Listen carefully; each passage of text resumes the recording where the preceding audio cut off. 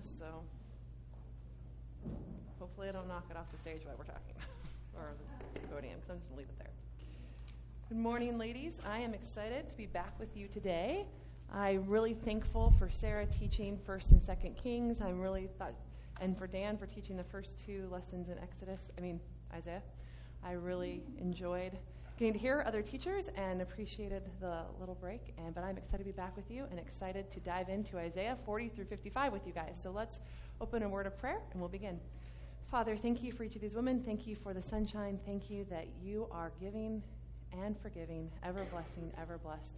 And we see that so clearly in our text today, that you are the God who takes our punishment and gives us healing and salvation instead. And we ask that you'd help us to be hearers and doers of the word. And we pray this in Christ's name. Amen. So just a little refresh like we do every week, reminding where we've been, where we're going. We have been studying the book of Isaiah. And as Dan shared, Isaiah is divided into 3 sections. So we said that the first section is chapters 1 through 39. And we said that's the book of the king. And that book focuses mainly on judgment on the nations, but we do see these glimmers of hope in a coming kingdom in Isaiah 2 and in the prophesied child in Isaiahs 9 through 11 and the kingdom again in 34 and 35. And then we saw the second division in chapters 40 through 55, where we're going to be today, and that's the book of the servant. And we saw, especially in the lesson, the servant songs, but the book of the servant, and that's going to focus on the deliverance and restoration of Israel, and yet we do see that there's judgment also in there. So remember, these themes just kind of interweave, but we mostly see deliverance with some glimpses of judgment. And then the final section that we're going to be looking at next week is chapters 56 through 66, and that's the book of the anointed conqueror. And we're going to see future glory and righteous living. All right, and then we said that there was a message for the whole book. If we're going to take the whole book of Isaiah and give it a central message, we took this from Dr. Todd Bolin, and we said, Israel must trust God. Israel must trust God because depending on foreign nations will only lead to exile. This theme of trust, going away from our definition for just a second, is so significant that I've even seen people divide the book in Isaiah into sections all titled with, you must trust because of this reason, the whole book is divided by reasons why Israel has to trust. It is a big argument for trust in God. So Israel must trust God because depending on foreign nations will only lead to exile. Israel's judgment does not invalidate the covenant promises, for the Lord will raise up a righteous individual or a seed. We've been following this theme of the seed since Genesis 3:15, who will suffer for the sins of the people in order that he may establish a kingdom of lasting peace with them. So we see all those threads that we've been looking at, the covenant promises, the kingdom promises, the seed, all of them are here in the book of Isaiah. We also talked about a prophet, because even though we saw some of the prophets in the book of Kings, this is starting books that are about, we call the prophets, right? The minor prophets, the major prophets. And so what is a prophet? What does a prophet do? And we said a prophet is a covenant enforcer. They are to remind Israel, you are in the Mosaic covenant. You are to obey this covenant. And if you obey, there's blessings. If you disobey, there's curses. So the curses are coming because you're disobedient. Repent. Come back to the Lord.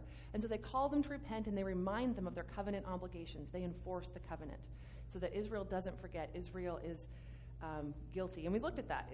First 39 chapters, just to review where we were, Israel's going into exile. It hasn't happened yet, but Isaiah is saying, you're going, and here's why. You're going because of empty religious practices, idolatry, pride, moral perversion, corrupt leadership, defiant sinfulness. We looked at all of those with Dan, but we could sum it up as a rejection of God or trusting in God's ways. Going back to that, they're supposed to trust, but they didn't trust.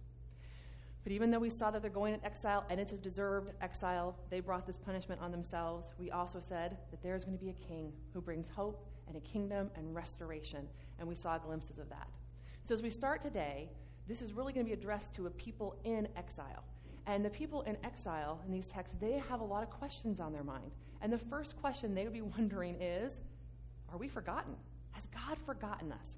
So Isaiah is going to remind them that God hasn't forgotten them. You know, they were in exile, even though in the span of history it might seem short. It was a lifetime. It was 70 years. And you can think, has God forgotten me? And then they have another question. Is God stronger than the gods of the nations? Because remember, in the ancient Near East, whichever nation conquered, their God was the stronger God. So Assyria's carried off the northern kingdom. Babylon's carried off the southern kingdom. Who has the stronger God? Is Yahweh really stronger than these other foreign nations' gods? And then third, is God going to keep his covenant promises? Are they real? Are they true? Because even though Israel has seen in their history glimpses of these promises, they waited hundreds of years to go in the promised land just to be taken out of the promised land. They only had a taste of what it would be like when the righteous king ruled under Solomon before he quickly fell aside. They've never really enjoyed and lived in the covenant promises. And now they're in exile. So are these covenants real? Is God going to really bring it to pass? These are the questions that are on the mind of the people. So as we go into our text today, turn to Isaiah 40, and I'm going to be using for my whole lesson outline. My Dr. Todd Bowen was a professor of mine, and he got to teach Isaiah chapter by chapter, which is really nice. I'm learning as we go through it like this. So chapter by chapter, and so I took his outlines from all of those and kind of put it together to give my mind works really well with outlines and structure for this. So I'm just giving him credit at the outset. All of these outlines we're going through, I am taking from him, and I'm very thankful for those resources. So as you turn to Isaiah 40, I'd like to read a quote from you from Barry Webb and his book, The Message on Isaiah, just explaining how this chapter works. Chapter 40 is an overview of the major themes of the rest of the book of Isaiah. The opening part of chapter 40 is like an overture to a great musical composition. All the major themes, which the following chapters will develop so powerfully, get their first exploratory treatment here. Comfort, atonement, the way of the Lord, the glory of the Lord, the power of the word of God, the city of God, and the might and tenderness of Zion's Savior. It leaves us full of expectation that a whole new movement in God's dealings with his people is about to unfold. And I loved that picture of it's a musical composition, because I've seen people actually describe the whole book. Commentators describe all of Isaiah that way. We, as Americans, tend to like to think linearly. We like maps, and we like data charts, and we like to have it all. And Isaiah does not work like that. He just takes one theme and weaves it within. It's more like a musical composition or a symphony, where you have different movements coming in and different I don't even know enough about music to fully pull that analogy through, but it's thematic and it weaves things together instead of following things linearly or chronologically. And we're going to see that in Isaiah 40. And I picked this because we don't have time to go through every theme and every chapter and how it's developed between chapters 40 and 50 today.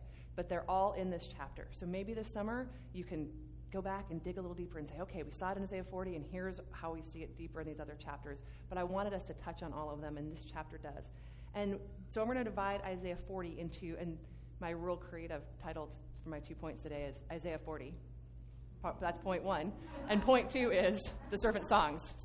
But Isaiah 40 I have divided into 3 sections, or Todd Bowen has, and we're going to look at them looking at verses 1 through 11, and we're going to see comfort in the Lord's coming. So the first thing we see in Isaiah 40 is that Israel should have comfort in the Lord's coming. So read with me in verses 1 through 2.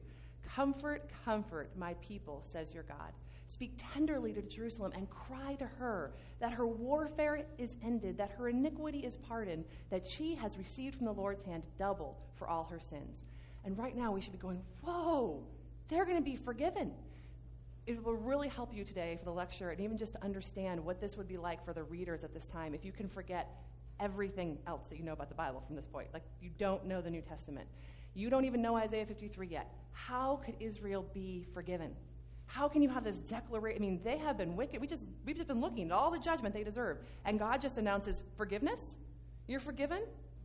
It's done, and it just stands here in stark, in this shocking, just a shocking statement. Again, Webb says, what explanation for it? Could 50, 60, or 70 years of exile pay for rebellion that had gone on for scores of generations? Could it atone even for the sins of those directly affected, let alone for those of their ancestors? The fact of the matter is that there is far more to this announcement and pardon than first meets the eye. There is mystery here that will not be fully explained until chapter 53, but for now, the simple announcement is allowed to stand alone in all its stark and bold splendor. You are forgiven. So we see one of those themes right now just begins, the forgiveness that is going to come to Israel. And then in chapters 3 through 5, we see that the Lord is going to come for his people. If you summarize those verses, he is coming. So you're going to be forgiven, and the Lord is going to come. And then in verses 6 through 8, we see that the word of the Lord endures. Read verse 8. The grass withers, the flower fades, but the word of our God will stand forever. Israel, you're in exile. It seems like these nations are powerful, that they're dominant, that you're wondering if they're stronger than your God, but they're like grass. In fact, our very lives are like grass and flowers that fade. But what will last? What is going to endure? The word of the Lord. Again, Webb says, reliance on the word of God is not fatalistic or superstitious. It is not trust in something impersonal like the stars or a good luck charm. It is trust in a person who is committed to us and has all the resources necessary to care for us. I want to read that last part again. When we trust in the word of God, it is trust in a person who is committed to us and has all the resources necessary to care for us. That is the God that they are calling to trust. Trust in his word. It is what's going to endure forever.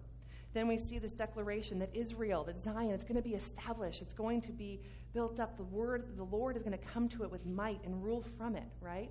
And so we see that Israel is to be comforted because the Lord is coming.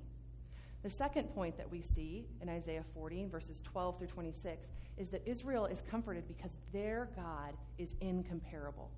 Their God is incomparable. In verse 12, who has measured the waters in the hollow of his hands, or marked off the heavens with a span, and closed the dust of the earth in a measure, and weighed the mountains in scales and the hills in a balance? Who has measured the Spirit of the Lord, or what man shows him his counsel? To whom did he consult, or who made him understand? Who taught him the paths of justice, and taught him knowledge, and showed him the way of understanding? There's no one who teaches our God. There's no one who instructs them. There's no one that God goes, what do you think I should do? Right? God knows everything. His wisdom is, he's all-knowing, right? And he's all-powerful. And there is no, we don't even have language to compare how there is none like him. And then in verses 15 through 17, we see the Lord is greater than the nations. The Lord is greater than the nations. Babylon, that you think is so powerful, that you're in subjection to right now, think of scales, the old-fashioned scales, right, where you try to get them even to see if things weigh the same. It's like dust landing on the scale. Does dust make it tip one way or the other? No, it doesn't affect it at all. It's so insignificant, it changes not a thing. That's what these nations are to God. They're like a drop of water in a cistern, right? Think of this, the cisterns in the ancient Near East, but even now you can see those water towers, right? What's one drop of water compared to nothing? God is so much greater than these nations. In fact, in verse 18, it says, to whom then will you liken God, or what likeness compare with him? There's nothing to compare to our God. Not these idols in verse 19 that everyone is trusting in, that you make for yourself. Nothing compares to the Lord. Then we see in verses 21 through 24 that not only is God greater than these nations, but he has sovereignty over these nations. Read in verse 24, it says, scarcely are they planted, scarcely sown, speaking of the nations, scarcely has their stem taken root in the earth when he blows on them and they wither and the tempest carries them off like stubble. These great nations, that God can just blow on them and they're gone, right? And then he compares God to creation. And those stars that, I didn't look this up, but it would take us, thousands of lifetimes to reach the nearest star. They're so far away. God's like, yeah, they're about a thumb's width apart. That's how great God is. He can measure the stars, the distance between them with his fingers, right? And again, it's an anthropomorphism. God doesn't have hands, but it's just showing he knows the stars we can't number, that we haven't fully discovered. He names all of them and calls them out by name. He is greater than his creation. So Israel, God is coming to you. Be comforted. Israel, God is incomparable. So be comforted and have hope in the Lord. And then the third point in Isaiah 40 is be comforted because God cares for you, Israel. God cares for you. Look in verse 27. It says, why do you say, O Jacob, and speak, O Israel, my way is hidden from the Lord, and my right is disregarded by my God? Have you not known? Have you not heard? The Lord is the everlasting God, the creator of the ends of the earth. He does not faint or grow weary. His understanding is unsearchable. Remember when Sarah taught us in the book of Kings about Elijah and the prophets of Baal, and how the prophets of Baal are out there cutting themselves and yelling to Baal, and Elijah's mocking them. He says, maybe your God's on vacation. He even uses a Hebrew a phrase to say, maybe he's in the bathroom. Can't get to you. He's too busy, right? He's just your God can't. And so Israel's saying, where's God? And Isaiah's reminding them, he is not too weary to take care of you. The reason you're in exile is not because your God is weak. The reason that you're in exile is not because your God isn't strong enough.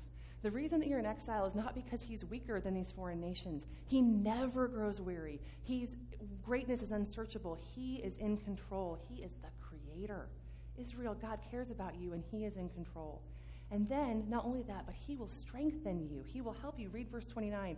He gives power to the faint, and to him who has no might, he increases strength. Even youth shall faint and be weary, and young men shall fall exhausted. But they who wait for the Lord shall renew their strength. They shall mount up with wings like eagles. They shall run and not be weary. They shall walk and not faint. God will sustain you and strengthen you if you hope in him. But it's contingent, right? It's contingent on waiting for the Lord. What does it mean to wait for the Lord? J.N. Oswalt, in his commentary on Isaiah, says that this expression implies two things: complete dependence on God and a willingness to allow him to decide the terms. Complete dependence on God and a willingness to allow him to decide the terms. Thus, waiting in Hebrew is not merely killing time, but a life of confident expectation.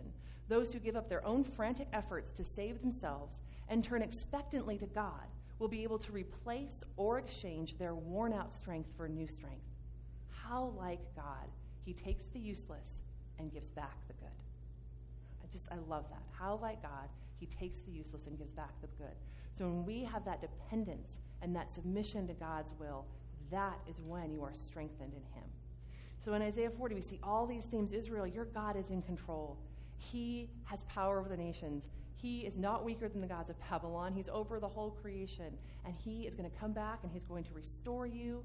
And you need to hope and trust and follow him. So we see all those themes interwoven in Isaiah 40. And then if we were to look through Isaiah 40, but particularly Isaiah chapters 44 through 48, one more thing before we get to our second point that we need to note is that God promises a return from exile. He says, I'm going to raise up a man named Sirius, and he is going to send you back.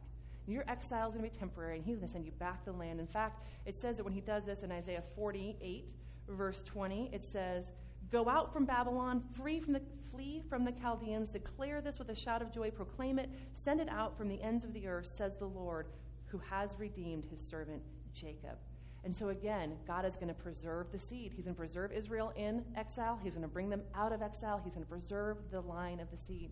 He's also telling Israel, I declare the end from the beginning. I'm going to name the guy over, I think it's 150 years later, who's going to send you back. I'm going to tell you his name. I know. No idols can do that. I'm in control.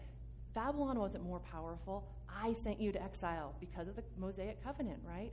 God is in control. He's in control of history. He's in control of nations. He's in control of the rulers of these foreign nations and who's going to conquer who. And he says, I'm going to bring you back. But then we're left with this question. When Israel comes back, are they going to be any different? Are things going to be any different than they were before? We keep seeing this, right, in Judges. What was the cycle? A downward spiral. What did we see in Kings? A downward spiral. Israel is not ever living up to who they're supposed to be, so that's why they're not enjoying the covenant blessings. And will it be any different now? Are they going to be different after exile? And that's going to bring us to the servant songs. And that's what we looked at in our lesson today. Because no, Israel's not going to be different, but God is going to have a solution to their problem. When we get to the book of Isaiah, and we didn't look at it in depth in this lesson, but if you ever go back through it again, there are many servants. So it can be confusing. Isaiah is called a servant. Cyrus is called a servant. King David is called a servant. There are actual servants in the book. Israel is called a servant. The believing remnant is called a servant. And then there is this unidentified, chosen servant that we looked at in these songs.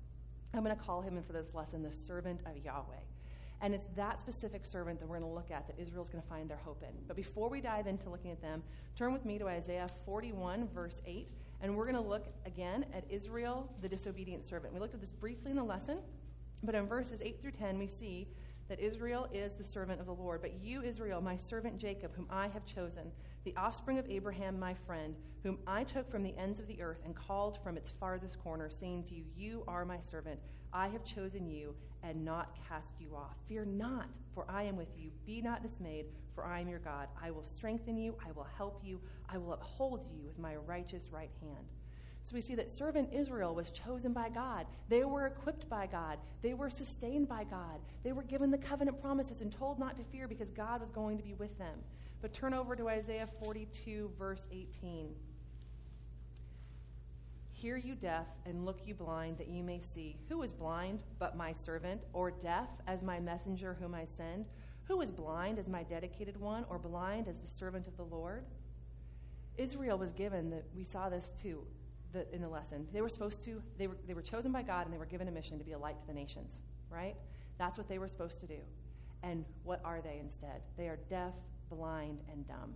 They are not the servant that God needs.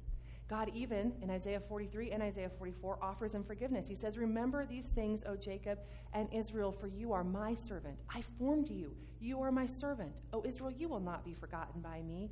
I have blotted out your transgressions like a cloud and your sins like a mist. Return to me, for I have redeemed you. He's saying, I offer you forgiveness. Return to me. And yet we see that they don't. And so that brings us to the servant of Yahweh. Turn back to Isaiah 42.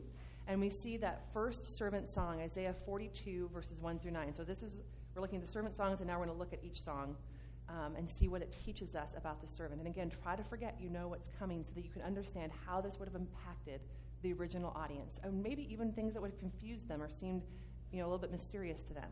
So in 42, 1 through 9, we see, it says, behold my servant whom I have chosen, my chosen one in whom my soul delights. I will put my spirit upon him, and he will bring forth justice to the nations. He will not cry aloud or lift up his voice or make it heard in the streets. A bruised reed he will not break, and a faintly burning wick he will not quench. He will faithfully bring forth justice. He will not grow faint or be discouraged till he has established justice in the earth, and the coastlands wait for his law. So we see things that are similar to servant Israel. They are both chosen by God. They are both given a job, a mission to be a light to the nations. We see that God's Spirit is with them. God is with them like God was with Israel, right? But we see a few things that aren't said of Israel. He's going to be a compassionate ruler. That faintly burning wick he will not put out, and the bruised reed he will not break. He's going to be humble. He is going to be meek, and he is going to be a covenant to his people. Then that we are going to turn to Isaiah 49. We're going to look at the second song. Again, the servant is speaking. We see that he is called from birth. He has no mother. Again, he has no father. He has a mother. And again, alluding to the virgin birth. And in verse 3, we see this interesting statement. It says, he said to me, you are my servant Israel, in whom I will be glorified. He is equating this servant with the whole nation. Remember how we keep talking about corporate solidarity, where one can stand for the many? And you could even translate this as, you are my Israel. You, this servant, you're going to function as Israel, the true Israel, right? And why is that significant?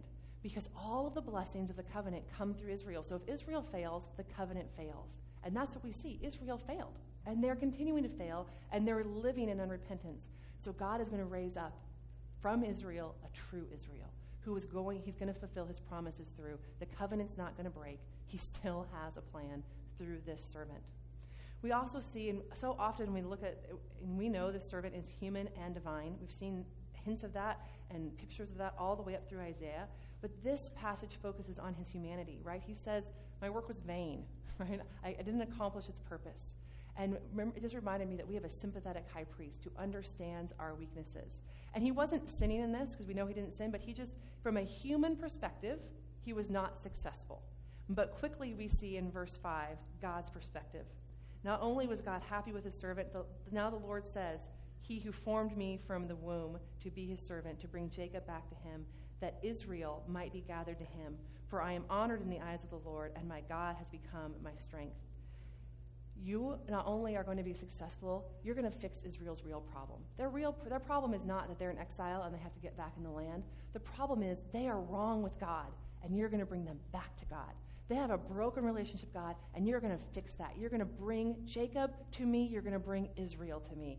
And by the way, that's not a big enough job for you. God is so pleased with his servant. He's like, that's not a big enough job. Go to verse 6. Is it too light a thing that you should be my servant to raise up the tribes of Jacob and to bring back the preserved of Israel? I will make you as a light for the nations. Why? That my salvation may reach to the ends of the earth. Your job isn't just to bring Israel and make them right with me. Your job is to save the world. That's what you are called and equipped to do. That's how great this servant is.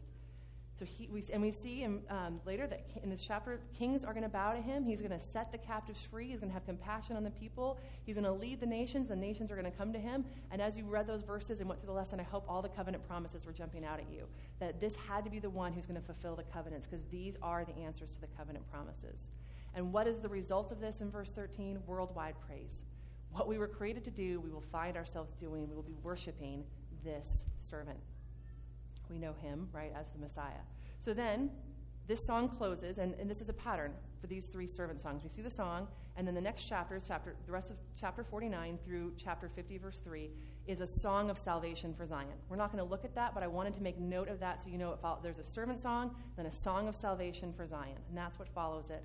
But we're going to go ahead and go to Isaiah 50, verse 4, and look at the third servant song and see what more we learn about this servant.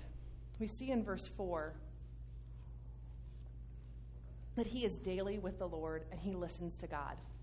And in verse 5 it says, "The Lord has opened my ear, and I was not rebellious, I turned not back." When it says he opened his ear, we can also translate that to hear.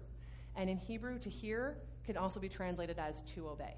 It's not, wow, what if that is how it worked in our life? To hear is to obey, right? And so that's what this servant does. He hears the word of God, or we could say he obeys the word of God. To hear it is to obey it in the servant's life. He is obedient. Unlike disobedient servant Israel, he is obedient to God's will. And then we see in verse 6, and this is really the first time, I think, in Isaiah, and even in Scripture, I think it's only been alluded to a little bit in the Davidic covenant that the servant might suffer, but we see here that he is going to suffer. "I gave my back to those who strike, and my cheeks to those who pull out the beard.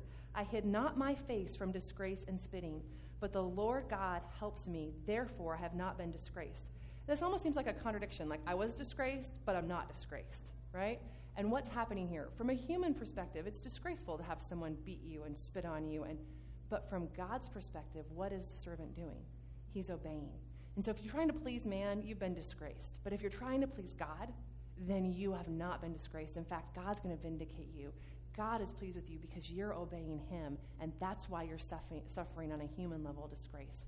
And so we see that obedience can lead to suffering. We also see that God is going to deliver him. And we see that we have to, when we follow the Lord, focus on what pleasing him looks like. Because if we look around at our circumstances or even at the world's definitions, we're going to see things from the wrong perspective, right? So we can think, oh, he's being disgraced, but really he was suffering for the Lord. He was pleasing to God. And that's the only person we have to please, right, is the Lord. So he submits to physical suffering, and he perseveres through it, right? It says he sets his face like flint. He doesn't turn away, he doesn't run from, he doesn't hide, doesn't try to get out of, and he is helped by God. And in verse 9, we see that the persecution is not going to last. God is going to vindicate him. And then again, as that song closes, the rest of chapter 51, through 52:12 is another song of salvation for Zion. And this brings us to the fourth servant song, and it begins in Isaiah 52. On Sunday, Pastor Brian mentioned an unfortunate chapter break in the Bible. This is another one of them. Really, chapter 53 should start here. Isaiah 52:13 is the beginning of the servant song. It's one section. It shouldn't be broken up where the chapter break is. It's all one unit. And this is the high watermark of Old Testament theology. This is where we understand how forgiveness is going to be achieved so clearly. That forgiveness declared in Isaiah 40, verse 1, now we understand how it's going to happen. So we're going to break this down into sections. And so the first section is going to be Isaiah 52, verses 13 through 15. And this is just an open summary of the whole song, what's going to follow. And it shows the paradox and really what the Jews are going to struggle with, and even what the world's going to struggle with. This servant is going to be so despised, suffer so greatly. People are going to say, is that human? That's how some of it could translate. Like, he's going to be that disfigured. And yet the next verse says he's going to be exalted to where every king bows down before him. How could somebody suffer like that and yet be so exalted? And again, we understand, but they didn't. And so try to forget what we know and just be like, how they equated so much suffering, like the book of Job, as deserved, as punishment you were supposed to get. And you don't see righteous people suffering for the unrighteous. Like, how could you suffer like this and be exalted? It's so unbelievable. We get to our second section, Isaiah 53, verses 1 through 3, and this is going to be the rejection of the servant. What happens is so unbelievable. It says, who has believed what they heard from us, and to whom has the arm of the Lord been revealed? For he grew up before him like a young plant and like a root out of dry ground. He had no form or majesty that we should look at him, no beauty that we should desire him. He was despised and rejected by men, a man of sorrows and acquainted with grief, and as one from whom men hide their faces. He was despised, and we esteemed him not. This is so unbelievable that nobody believes it, right? And it's because he has these humble roots that people don't understand. He has nothing. he has nothing that appeals to the world, right? Nothing that we would value on a worldly level. He's not beautiful. He's not rich. He's not famous, right? He's just this guy from Galilee. And we even see in the New Testament, does anything good come out of Galilee? Somebody says, right? And so he doesn't have the beginnings that the people expect. And again, Oswalt says, who could have believed that when the arm of the Lord was bared to deliver his people, it would look like this? Well, Israel can't really believe it. They don't understand. So we see that the servant is rejected. And then in verses 4 through 6, we see the sacrifice of the servant. Surely he has borne our griefs and carried our sorrows, yet we esteemed him stricken, smitten by God, and afflicted. But he was wounded for our transgressions, he was crushed for our iniquities. Upon him was the chastisement that brought us peace, and with his stripes we are healed. All we like sheep have gone astray. We have turned every one to his own way, and the Lord has laid upon him the iniquity of us all. So now we understand how we're going to be forgiven. Somebody's going to take our place. Someone is going to sacrifice themselves in our place. And it becomes clear, and in verse 6, it becomes clear this is not just about Israel anymore, right? When it says, all we have gone astray, and it's already been declared in the other servant songs, he's going to save the world. All of us are in purview here. All of us who would trust in him for redemption, we have all gone away, and he is dying to save not just Israel, but to save the world, right? And he is taking our place. He's taking our punishment. He's taking it's the vicarious atonement. It's penal substitution. He's taking our place. And it's clear, too, and we'll see this in the next sermon, that we have to have a human substitute. Remember, the blood and goats cannot take away sin. And in this analogy that we see in verse 6, that we're all sheep, well, look in verse 7. It says, like a lamb that was led to the slaughter, like a sheep that was before its shearers were silent, so he opened up. He's compared to a lamb. So like to like, right? We're sheep, and he's a lamb who dies for us. And it's an analogy. We have to have a human sacrifice to atone for our sins. So now we're going to see our next section, Isaiah 7 through 9, the death of the servant. So verse 7, he was oppressed, he was afflicted, yet he opened not his mouth. Like a lamb that is led to the slaughter, and like a sheep that before its shearers is silent, so he opened not his mouth. By oppression and judgment he was taken away, and for his generation who considered that he was cut off out of the land of the living, stricken for the transgression of my people. And they made his grave with the wicked and with the rich man in his death, although he had done no violence and there was no deceit in his mouth. He was perfect. He had done no wrong. And that showed, again, that was required because if he'd done any wrong, he'd just be suffering his just penalty, right? He had to be perfect so he could suffer our just penalty. And he takes our place. But unlike the sheep who didn't know that they were going to be sacrificed, he knew, right? Philippians says he was obedient unto death, even death on a cross. He knew what was coming, and he submitted to the Father's will. He submitted to the humiliation. He submitted to the suffering. His obedience led to that humiliation and to that suffering.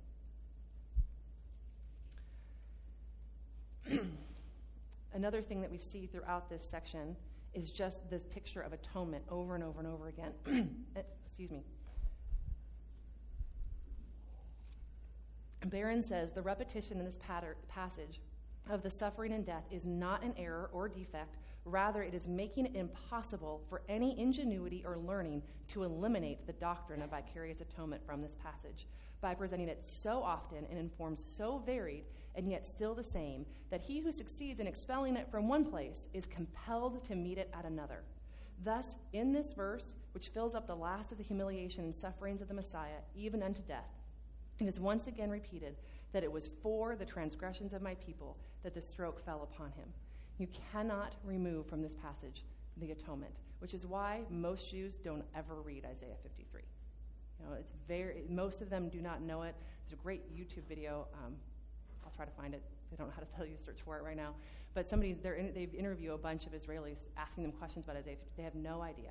They don't read it, and if they ever read it, they say this is the suffering of the nation, not of an individual, which is also something you can't do with the text. So it's just easier for them to avoid it.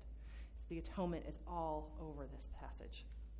So we've seen his rejection, we've seen his suffering, we've seen his death, and now we're going to see in Isaiah 53, 10 through 12, the triumph of the servant. Yet it was the will of the Lord to crush him. Remember how Israel's wondering, Is their God strong enough? This isn't something the Romans did. This isn't something the Pharisees did.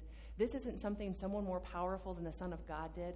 This was the will of God to bring about the salvation of many.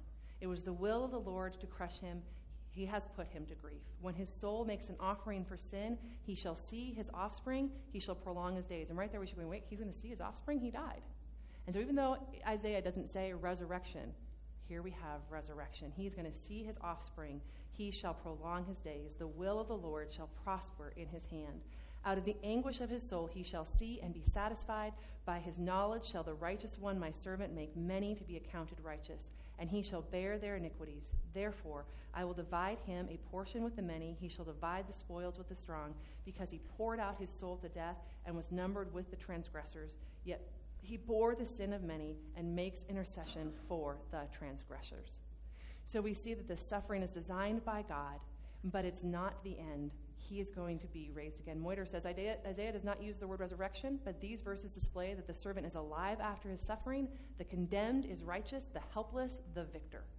And we also see that this was the greatest evil that has ever happened in the world.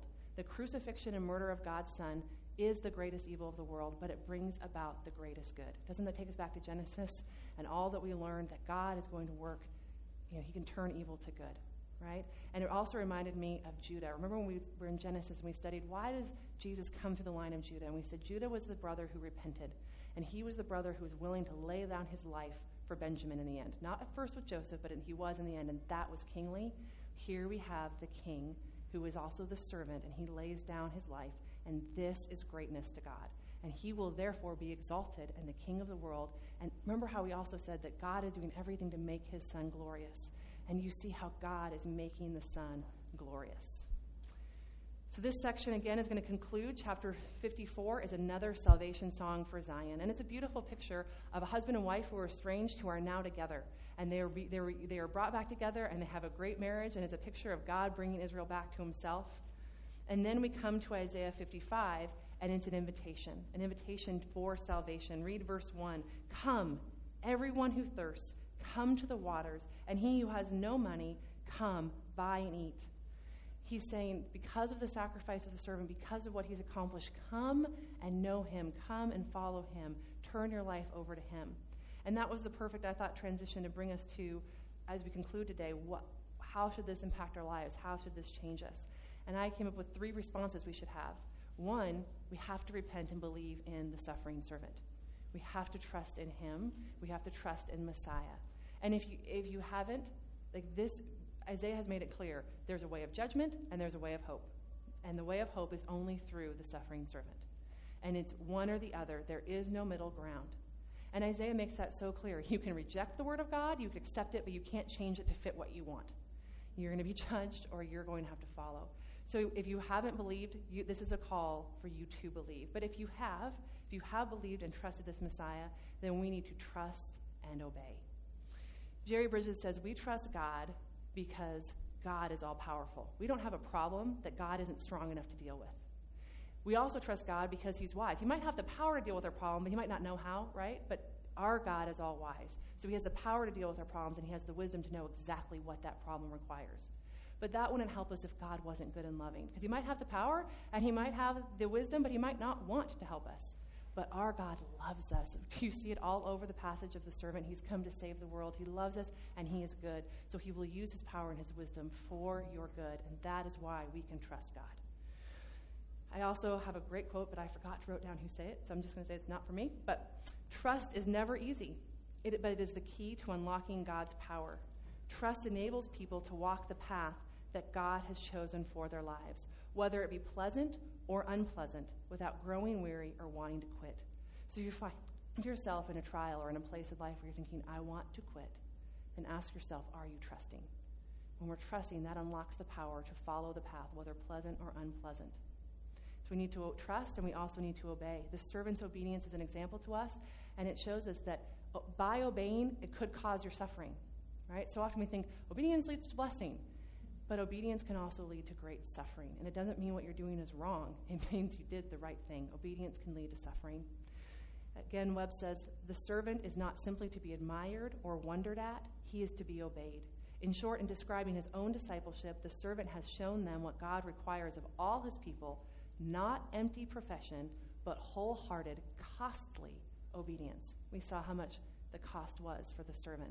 Do we obey when it costs us?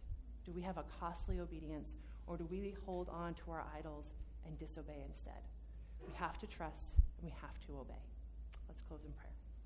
Father, I thank you for these women. I thank you for the power of your word. Again, Brian said on Sunday, some texts can teach themselves, and this is one of them. Your servant has accomplished so much. He has done more than we could ask or imagine for us. He has taken our place. He's provided salvation through his suffering. And we praise you for your plan to save the world. We praise the Son for his redemption that he bought for us with his life and his death and his resurrection. And we praise you for giving us the Spirit to help us walk in your ways and to be more conformed to your image. And we pray that that's what this would produce. Studying this passage would produce fruit of obedience and trust in our life. We pray this in Christ's name. Amen.